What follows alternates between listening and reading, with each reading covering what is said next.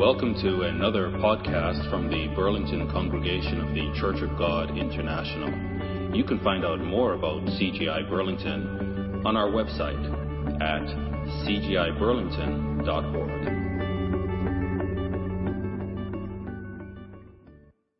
And as the title said, I want to focus on our duty to evangelism.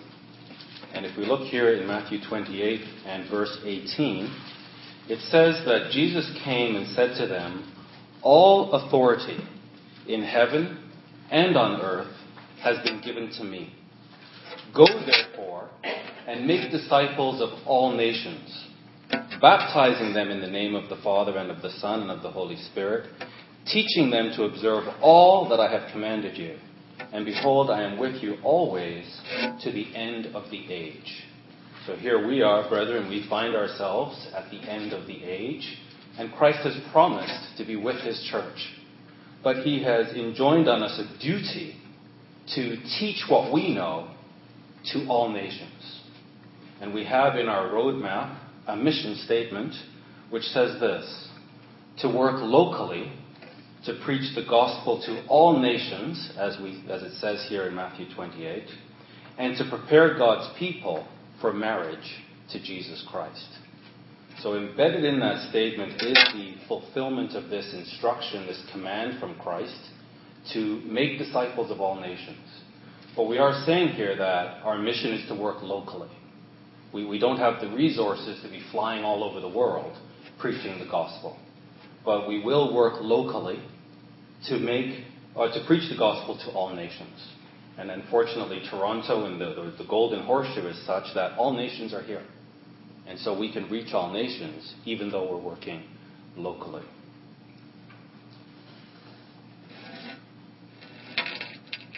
Last week we had a town hall discussion, and I appreciated the participation of everyone. And we certainly came away with some ideas and some approaches that we can take in terms of fulfilling our duty toward evangelism. I want to look at the scripture that was read earlier by Andrew, if you could turn to Acts 2, to explore how we can fulfill this duty.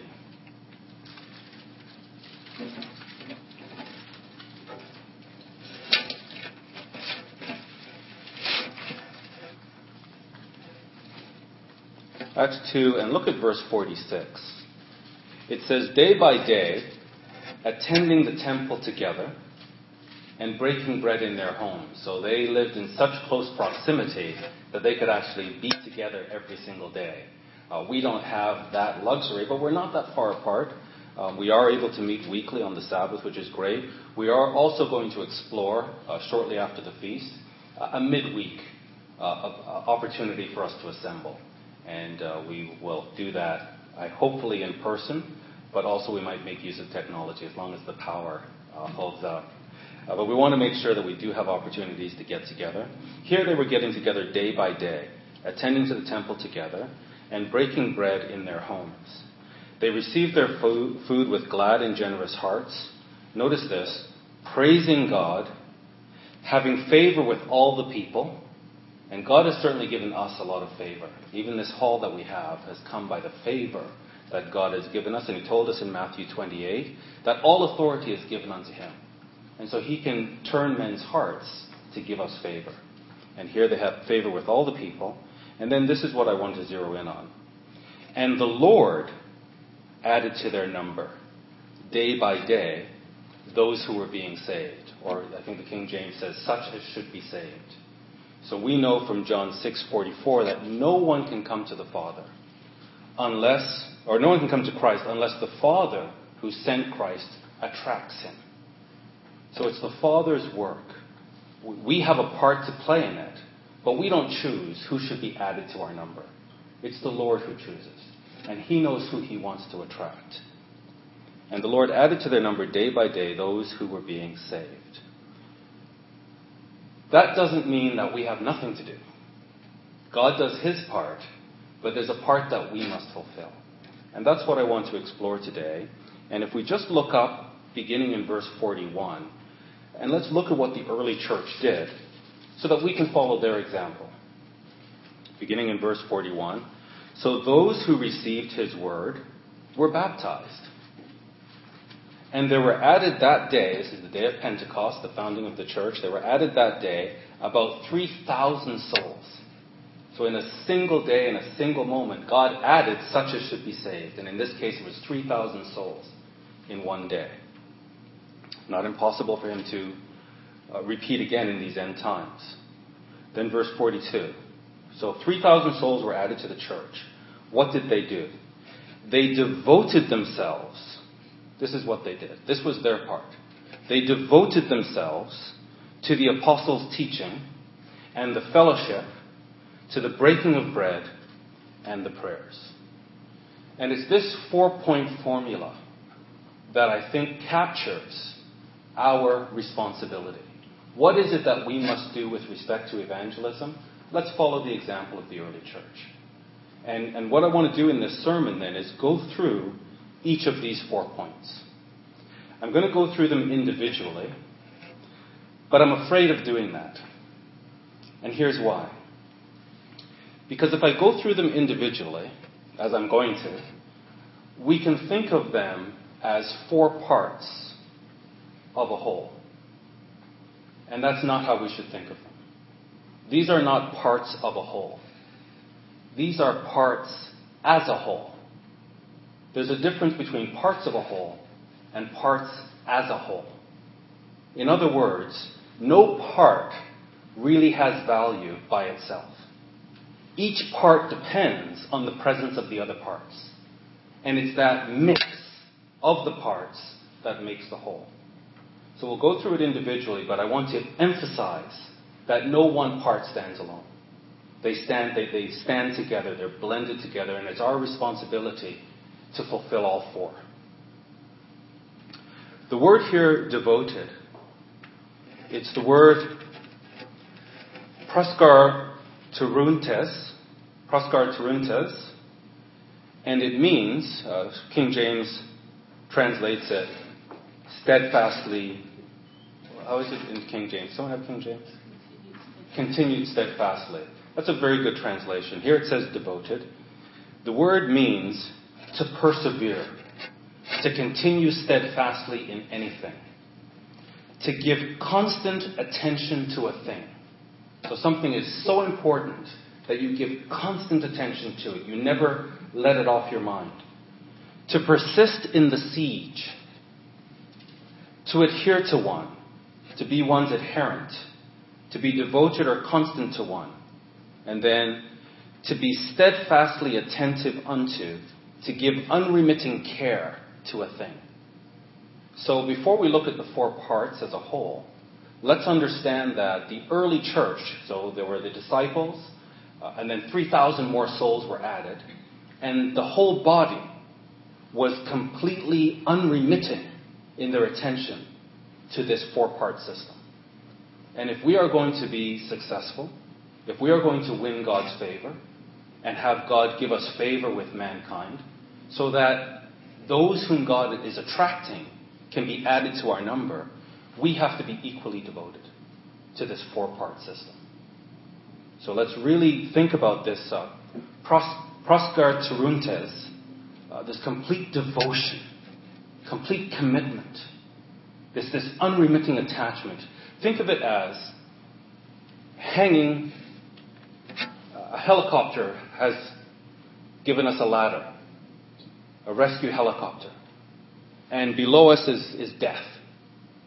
And we have to hang on to this rope to get to safety. It's that kind of grip that we must have on these 4 points. That if we have the right vision, the right understanding, that's the level of commitment that we're looking for, that God is looking for here. Okay, the first point, and notice it comes first, is doctrine. They continued steadfastly in doctrine or teaching. And I think here the English Standard Version uses the word teaching. I think that's the better translation. In Greek it's didake ton apostolon, the teaching of the apostles. So they were steadfast, they were committed to the teaching of the apostles. And I think when we say doctrine, we narrow what the Greek implies. So when we think doctrine, we think of our statement of beliefs. That's our doctrine. Whereas the teaching of the apostles goes beyond what we believe. It touches how we behave. And a couple of weeks ago, I believe, we looked at Matthew 18. And we looked at what an impossible instruction this is. That when a brother or sister sins against us, rather than retaliate, we put on the mind of Christ and we seek to save that person from themselves. And this is an impossible instruction when you've been hurt, when you've been damaged by sin, to respond in this way. But that's the instruction that came from the apostles. That's the instruction that came from Christ. And it's very difficult for us to do that. In fact, look at Matthew 13.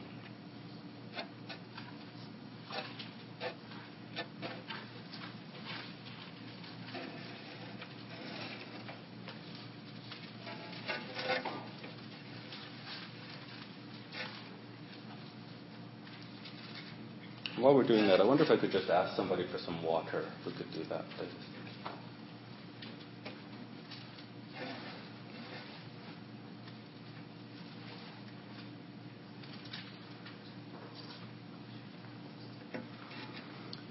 Matthew 13, he covers this several parables, but beginning in verse 37, he decodes one of the parables.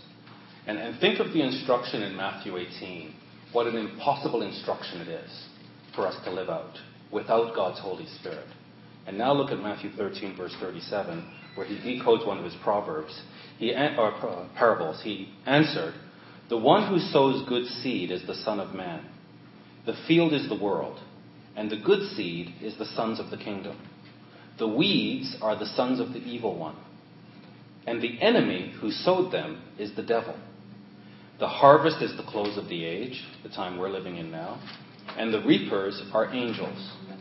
Just as the weeds are gathered and burned with fire, so it will be at the close of the age. The Son of Man will send his angels, and they will gather out of his kingdom all causes of sin and all lawbreakers." So we think of that again, Matthew 18, thank you. We think of again Matthew 18, where there are causes of offense. And he says that offenses must come, but woe unto the one through whom they come into the church. And here Christ is saying that the Son of Man will send his angels, and they will gather out of his kingdom all causes of sin and all lawbreakers. So the wheat and the tare grow together, but there will come a time when there'll be a separation. And the tares, who cause offense, who cause sin, will be thrown into the fiery furnace. In that place there will be weeping and gnashing of teeth. Then the righteous will shine like the sun in the kingdom of their Father. He who has ears to hear, let him hear. So this is a very, very serious endeavor. And the teaching is not just our beliefs. The doctrine is not just our beliefs. It has to do with our behavior. And the early church was completely committed to obeying the didache of the apostolon, the apostles, the teaching of the apostles. Look at Romans 12.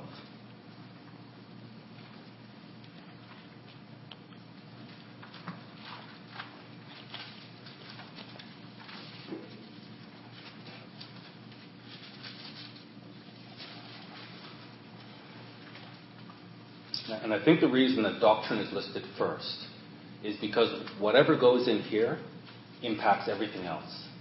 If we don't see things the way God does, then we can't behave the way he wants us to. So doctrine must be first. The teaching must be first. Romans 12 and verse 2, it says, "Do not be conformed to this world." So this world is going on its course, and it has everyone has conformed. It's almost like there's one worldwide culture that everybody shares. The whole world shares the same values, regardless of country, regardless of age. The whole world has the same values. We now must not be conformed to this world, but be transformed by the renewal of your mind. By the renewal of the mind. This is teaching. The teaching must get into our mind and renew it. And that's what transforms us. That by testing you may discern what is the will of God and what is good and acceptable and perfect. And then just flip forward to chapter 16 of Romans.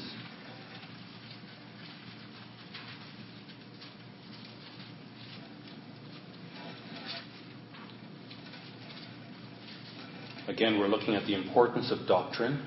And in verse 17, he says, I appeal to you, brothers, I'm begging you, please, watch out for those who cause divisions and create obstacles contrary to the doctrine that you've been taught. So the apostles taught this doctrine, and yet there are these people who are behaving in contradiction to the doctrine which the apostles taught. Watch out for them. Watch out for them.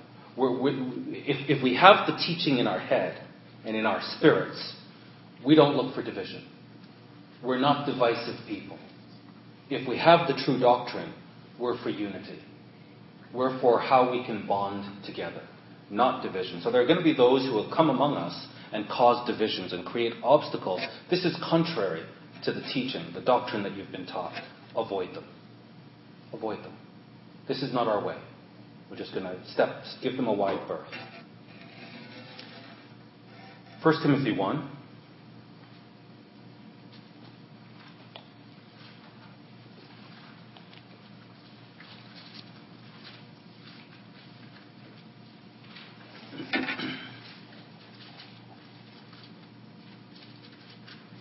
So here in Romans we saw people who are behaving in a way that is contrary to the doctrine.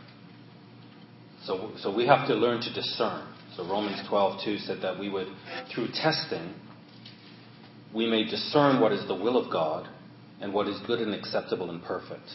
So we should now, as mature Christians, see anybody who causes division, that this is contrary to true doctrine.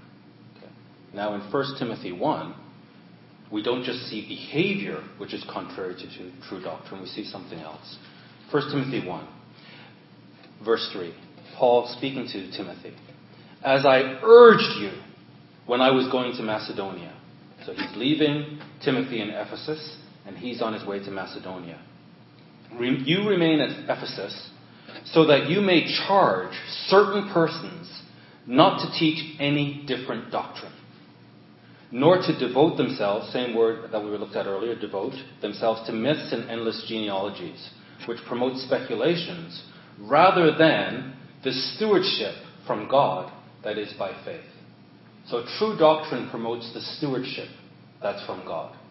False doctrine promotes myths and speculations and endless genealogies.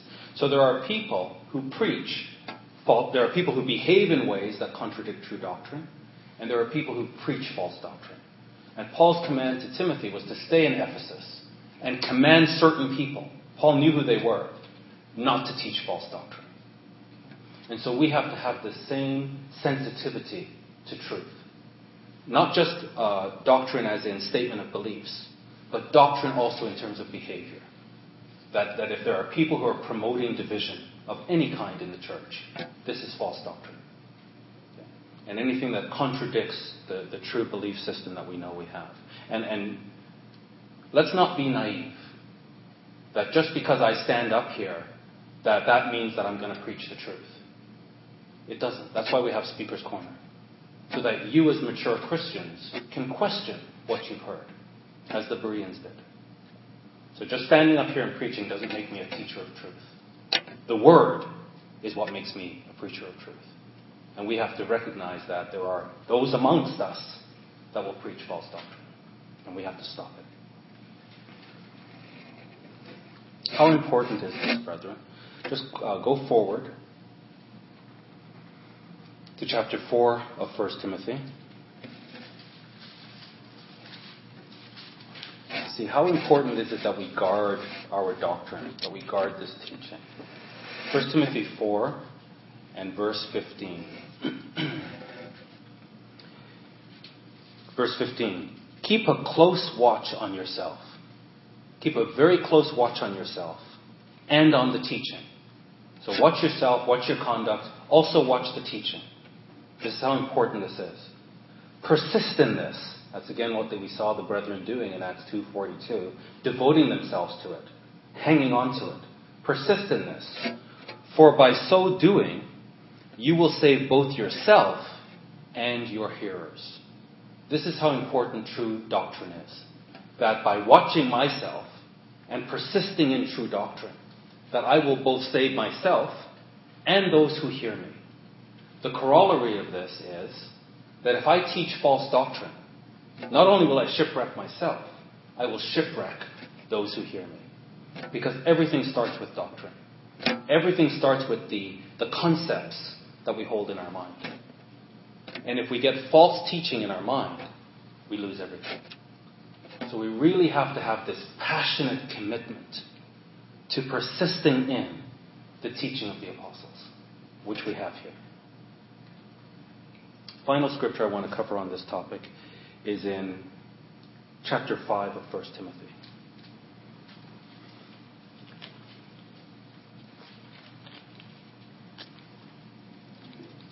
Chapter 5 of 1 Timothy. And verse 17 says this. Let the elders, and notice that it's plural. It's not let the elder. It's let the elders. There's a plurality of eldership. So let those elders who rule well be considered worthy of double honor. And there is a spirit in the church where you will speak to certain brethren and you will detect a despising of the ministry. You'll detect in their conversation a degradation of the ministry. This is not Christianity. This spirit does not come from Christ. Christians give honor. We give honor to each other, and we give double honor to the elders who rule well. This is the spirit of Christianity.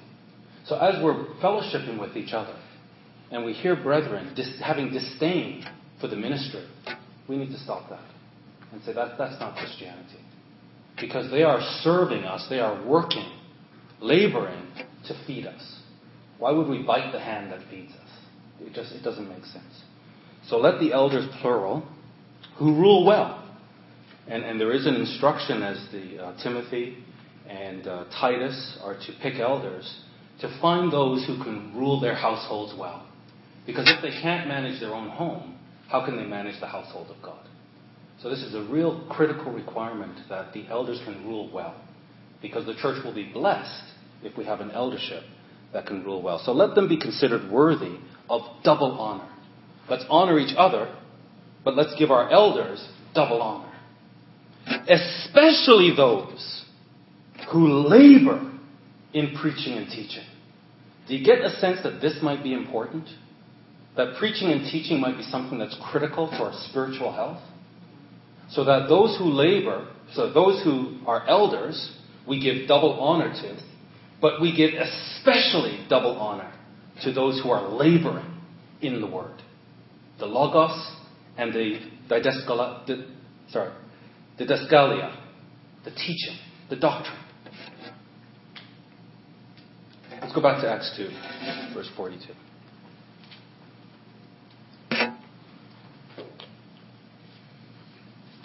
So we looked at one part. One part was teaching, doctrine. It says that they didn't just devote themselves to the apostles' doctrine, but also to the fellowship. They were devoted to the koinonia, which means, it's translated fellowship. It means an association, a community. So our community is a fellowship. And we should be devoted to our community. It means communion or joint participation. The share which one has in anything with the genitive of the thing in which he shares. So what that means is, I don't know if you've heard of like timeshare. So we could buy a timeshare in Florida. So we buy a condominium in Florida. I don't own it outright. I'm sure let's say we all have a part in it. So we own it. We share it. So you have it this week, I'll have it next week, so we share it. But we all have an ownership stake in it. That's what koinonia is. So it's something that we share. This community, we share. But each of us individually has an ownership stake in it. It's ours. It also means intimacy. It's used of the intimate bond of fellowship which unites Christians absolutely. So as Christians, there's a bond of fellowship that we share which unites us absolutely. That is koinonia. Where does this come from? Where does this bond come from? Let's go back to Philippians 2. We've spent some time in here. Let's go back to it to understand where this bond of fellowship comes from. Philippians 2.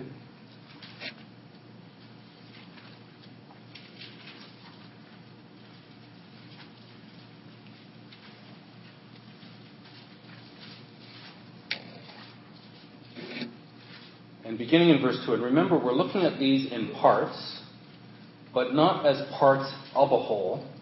We're looking at them as parts as a whole. So each part works with the other to make the whole. So we've looked at doctrine. Doctrine is what's in here, the teaching that we accept. And here now we're looking at koinonia, this intimate bond of fellowship that we have. And in Philippians 2 it says, complete my joy by being of the same mind. So that the koinonia comes from us being of the same mind. The way we become of the same mind is the teaching. We agree to the teaching. And as we agree to the doctrine, we now have the same mind. And as we have the same mind, that's what creates this bond of intimacy and koinonia. Complete my joy by being of the same mind, having the same love, being in full accord and of one mind. Again, that koinonia, that full accord. Do nothing from selfish ambition or conceit, but in humility count others more significant than yourselves. Let each of you look not on his own interests, but also on the interests of others. And this is what made the early church work. That they were not just interested in themselves, they came together as a community, each one concerned about the interests of the other.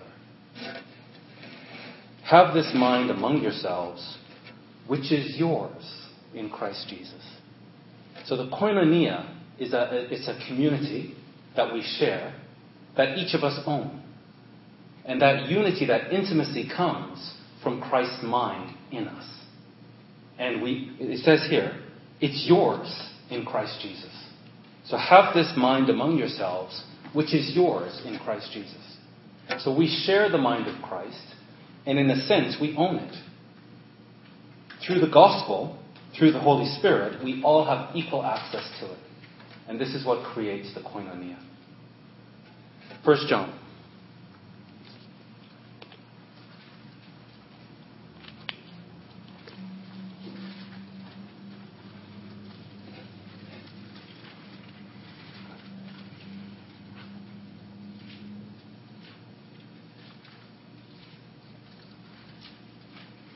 So we've just come from Philippians, where Paul is asking the Philippian church to complete his joy by being of the same mind. And we all have access to this same mind, which is ours in Christ Jesus. Now let's look at John. 1 John 1, beginning in verse 3. That which we have seen and heard, we proclaim also to you. So this is the teaching. It's coming to you. So that you too may have koinonia with us. So the koinonia comes from the teaching. So we've heard it. We had the teaching. We proclaim it to you so that you too may have koinonia with us. And indeed, our koinonia is with the Father and with His Son. So we have fellowship with the Father and the Son through the teaching that we received. We give this teaching to you, and now you can have koinonia with us and with the Father and the Son. It all comes from the teaching. And we are writing these things, notice this, so that our joy may be complete. The exact same thing that the Apostle Paul said. Complete my joy by being of one mind. And here Paul is saying, or John is saying, I'm writing these things so that our joy may be complete. This is the message, the doctrine, the teaching we have heard from him and proclaimed to you. That God is light, and in him is no darkness at all. If we say we have koinonia with him, while we walk in darkness, we lie, and we're not practicing the truth. But if we walk in the light, as he is in the light, we have koinonia with one another. And the blood of Jesus, his Son, cleanses us from all sin. So we must be devoted to the intimate bond that God gives us through the Holy Spirit. That if Christ's mind is working in you, Sister Lisa, if it's working in you, if it's working in me, then it's the same mind. And so there's a bonding that we're capable of that no one else is capable of. And we all share in it. Let's go back to Acts 2:42.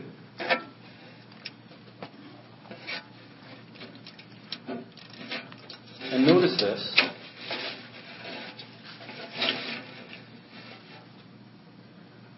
They were continuing steadfastly, or they were devoted to the apostles' teaching, the fellowship, and to the breaking of bread.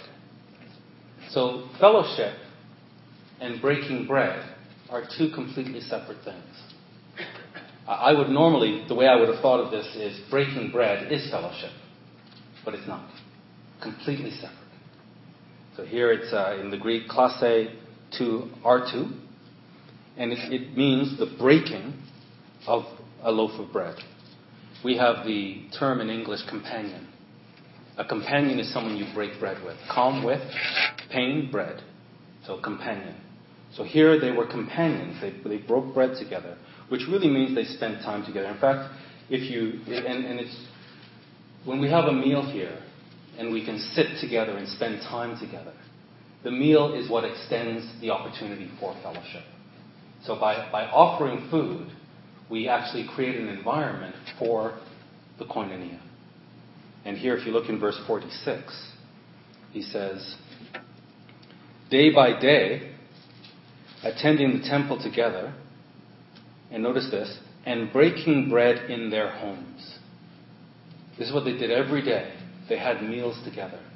They broke bread, and then immediately after that it says, they received their food with glad and generous hearts. So bread and food. He's using them interchangeably. So when we share a meal, we're breaking bread together. And this is something that the early church did in their homes. So they had each other in one another's homes. And that's what I would appeal to all of us, brethren. Let's do this. Let's not just have a meal here. Let's extend ourselves and have one another into our homes. We really should be a congregation, a community that truly loves one another and truly extends ourselves for one another. And we should have absolutely no hang-ups about, I live in a small place, or I don't have everything, or, I feel a bit awkward as what will people think. That's all garbage. That's all carnal nonsense. What matters is that we break bread together. We spend time together, and we get to know one another. And this is something that the early church was devoted to. You could say they were addicted to it. And that's what we need to do. That we really extend ourselves for one another. The Greek here, if I just look at this, I think the King James is a better translation. Who has King James? What does it say in terms of... It says singleness of heart. Does it say that? Yeah, so this is the English Standard Version. The English Standard Version says, they received their food with glad and generous hearts.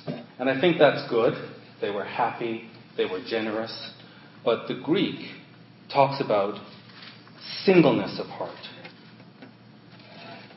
And the word there for singleness is aphilateti, and it just means singleness. So they broke bread together, they provided food for each other, they were happy, and they did it with singleness of heart. It wasn't frivolous. There was an intention behind it, and that's what we have to have. Now, look at 1 Peter 4.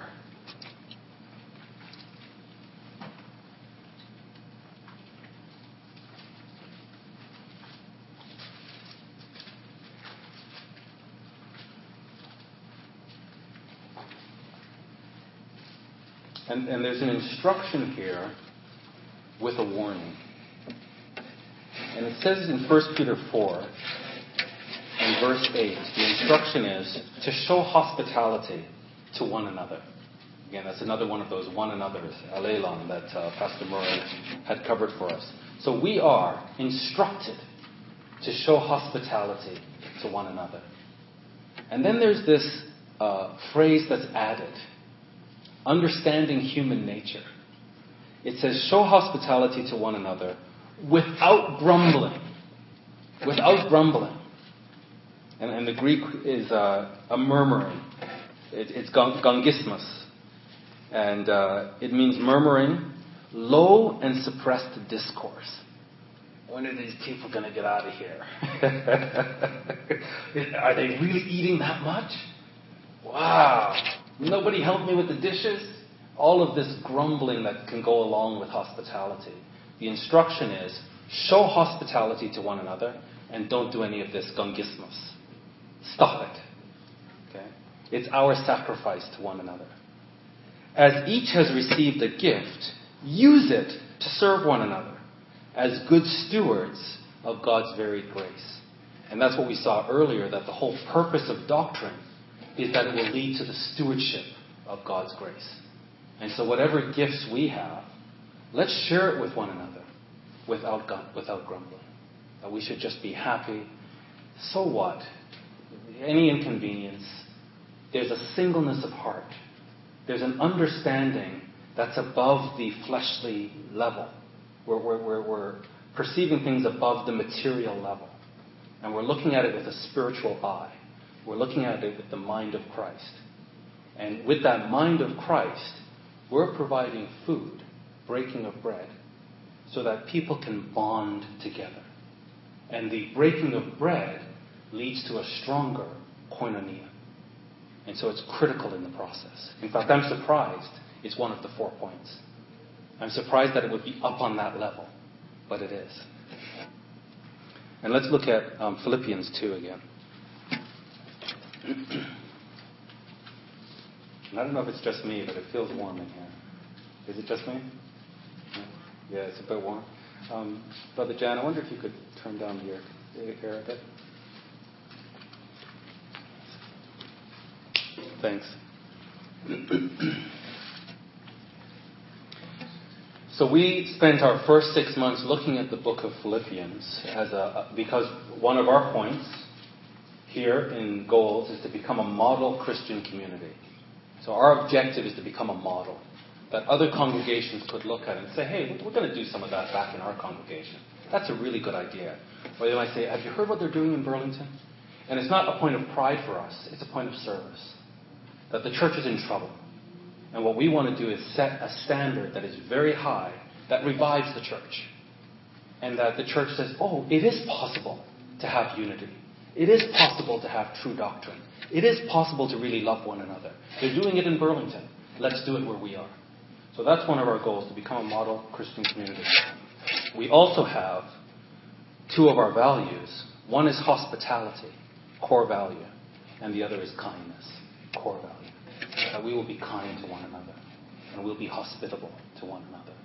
And so modeling the Philippian church in chapter 2 and verse 14, the instruction to this church, which was Paul's joy, is to do all things. So Peter is instructing us to have hospitality without grumbling. Paul is instructing his favorite congregation to do everything without grumbling or disputing. So again, this sort of argumentative, divisive behavior, it's unbecoming for a Christian. That's not our style. So do all things without grumbling or disputing, that you may be blameless and innocent, children of God without blemish, in the midst of a crooked and twisted generation. So the whole world shares a culture which is crooked and twisted. And we're renewing our minds. We're not conforming to this twisted and crooked culture. We're conforming to the mind of Christ. And so we do everything without grumbling or disputing. Among whom we shine as lights in the world, holding fast to the word of life. So again, this Acts 2:42, this is something that we hold fast to, the word of life. It's that life rope that if we let go of it, we perish. And so we're holding on to it with dear life. so that in the day of Christ I may be proud that I did not run or labor in vain. So that is the breaking of bread together or hospitality. And certainly it's wonderful that we have the opportunity here to spend time with one another, but we need to go beyond this. And I would love to hear, a few months from now, that, wow, we're just constantly visiting each other.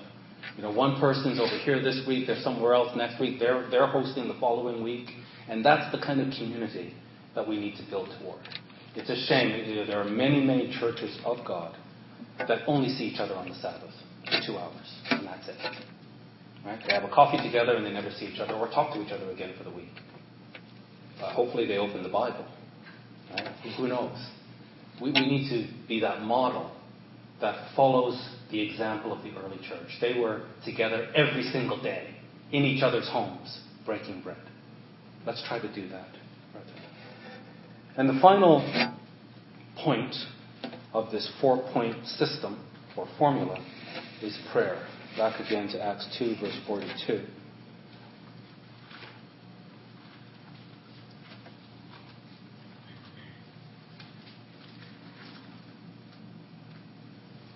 Where it says they devoted themselves to the teaching of the apostles, the fellowship, the koinonia, the breaking of bread, hospitality, and the prayers.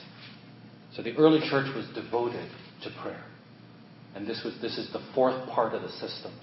And prayer, it simply means prayer addressed to God. It could also be a house devoted to the offering of prayer to God. And so that's what we must become. That prayer is an essential or a core part of who we are and what we do. We don't rely on our own strength. We realize it's God who does everything. And so we're constantly appealing to God for His will and for His strength in order to fulfill our responsibility.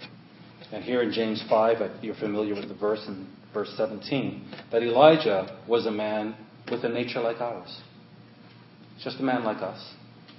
And he prayed fervently that it might not rain. And for 3 years and 6 months it did not rain on the earth. So he didn't have any special strength. He was just like us. But he prayed fervently. And God responded to his prayer. And the early church prayed fervently. They were devoted to prayer. And God responded to them. And so again, we find ourselves in the midst of a corrupt generation. We are in the end time. Christ said that his authority will be in the end. All authority has been given to him. And he'll be with us to the end of the age. And so we find ourselves in this corrupt age, but we can have the power of God by praying for one another and praying for his will. And look at, again, let's go back to Philippians, the model congregation. Philippians 4 this time.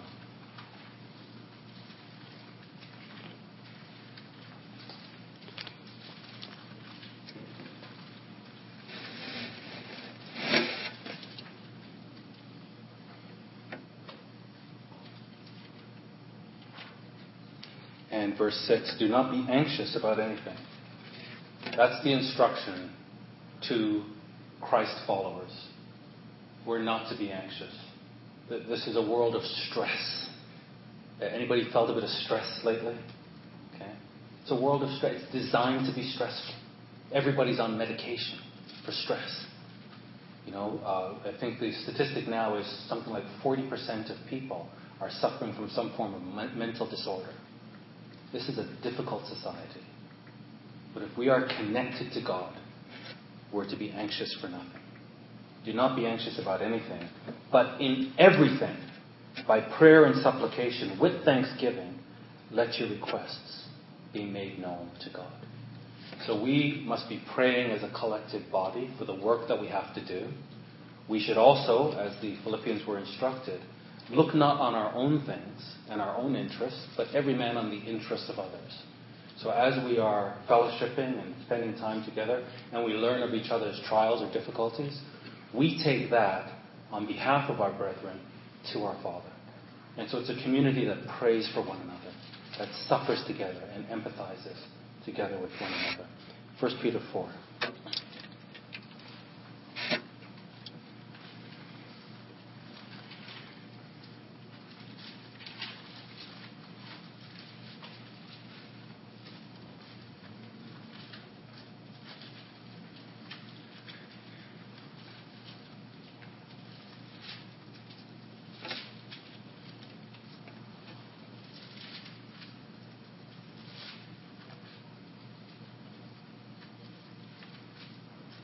1 Peter 4 and verse 7.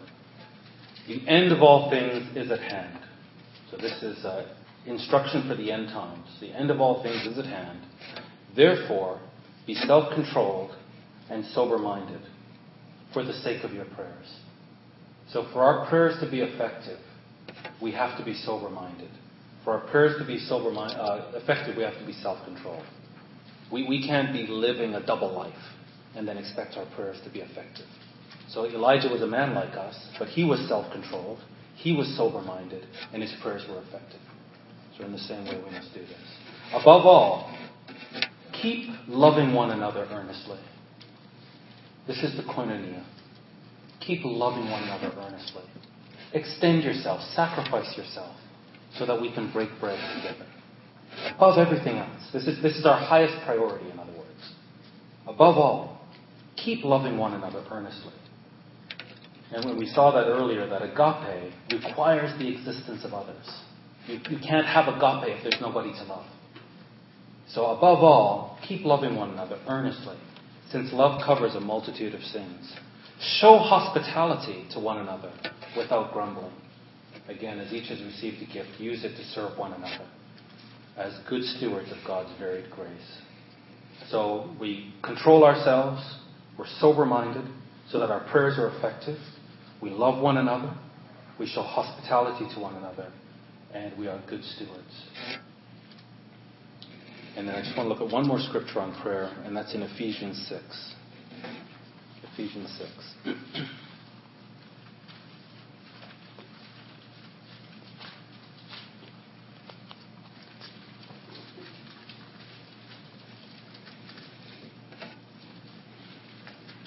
And all of this is in the context of God adding to His church. It's in the context of evangelism. So God has given us this hall, half of it is empty. It's bigger than what we need. So I think God is telling us, well, it's not just for you. There are others that I'm calling that I want to add to your number. But you have to do your part. I'll do my part, you have to do your part. And our part are these 4 points, and this fourth point is prayer. And in Ephesians 6, verse 17, it says, praying at all times in the Spirit. Praying at all times in the Spirit with all prayer and supplication. This is how we do our evangelism. To that end, keep alert with all perseverance, making supplication for all the saints. So again, we have a mind like Christ, and we are concerned about the whole church. And we're praying for all the saints, not just ourselves. We pray for all the saints. And notice this, the apostle who was preaching the gospel, who was evangelizing. He says, also for me, I need you to pray for me as well, that words may be given to me in opening my mouth boldly to proclaim the mystery of the gospel. So there is a responsibility to proclaim the mystery of the gospel, but it has to be proclaimed with boldness, and he needs prayer for that, he needs support for that, and it's God who does it. But there's something that we must do. The gospel must be preached, as we were instructed. But it's backed up by prayer. So let's go back to Acts 2 and 42.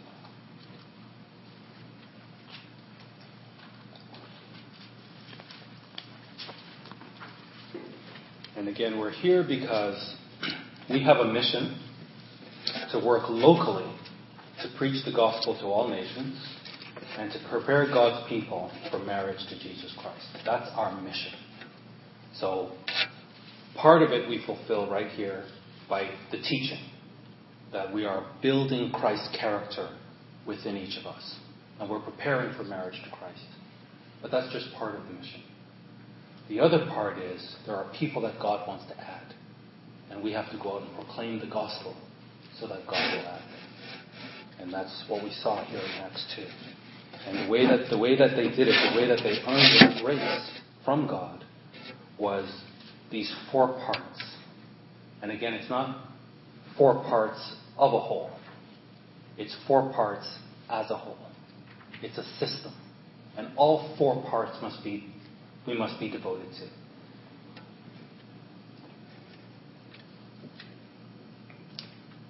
Verse 42. And they devoted themselves, they continued steadfastly in the apostles' teaching and the fellowship, to the breaking of bread and the prayers.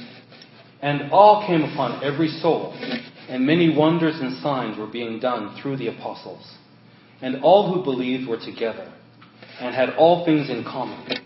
And they were selling their possessions and belongings and distributing the proceeds to all, as any had need. So they were not just looking on their own interests, each was looking on the interest of others. And day by day, attending the temple together, and breaking bread in their homes, they received their food with a glad and generous heart, or singleness of heart. They had purpose in this, praising God and having favor with all the people. And the Lord added to their number, day by day, those who were being saved. And I would see this, brethren, as if we are spiritually healthy, God will be happy to add souls to us. Fragile souls. Souls who are crushed. Souls who are depressed. People who are battered by life. That when they come here, they will be refreshed. When they come here, they will receive the joy of salvation. But we have to be healthy first. And that's the whole focus that we've had in our founding. Let's build a healthy community. And let's do that now as we begin to transition and say, yes, let's fulfill our mission to preach the gospel and to make it available to those whom God is drawing.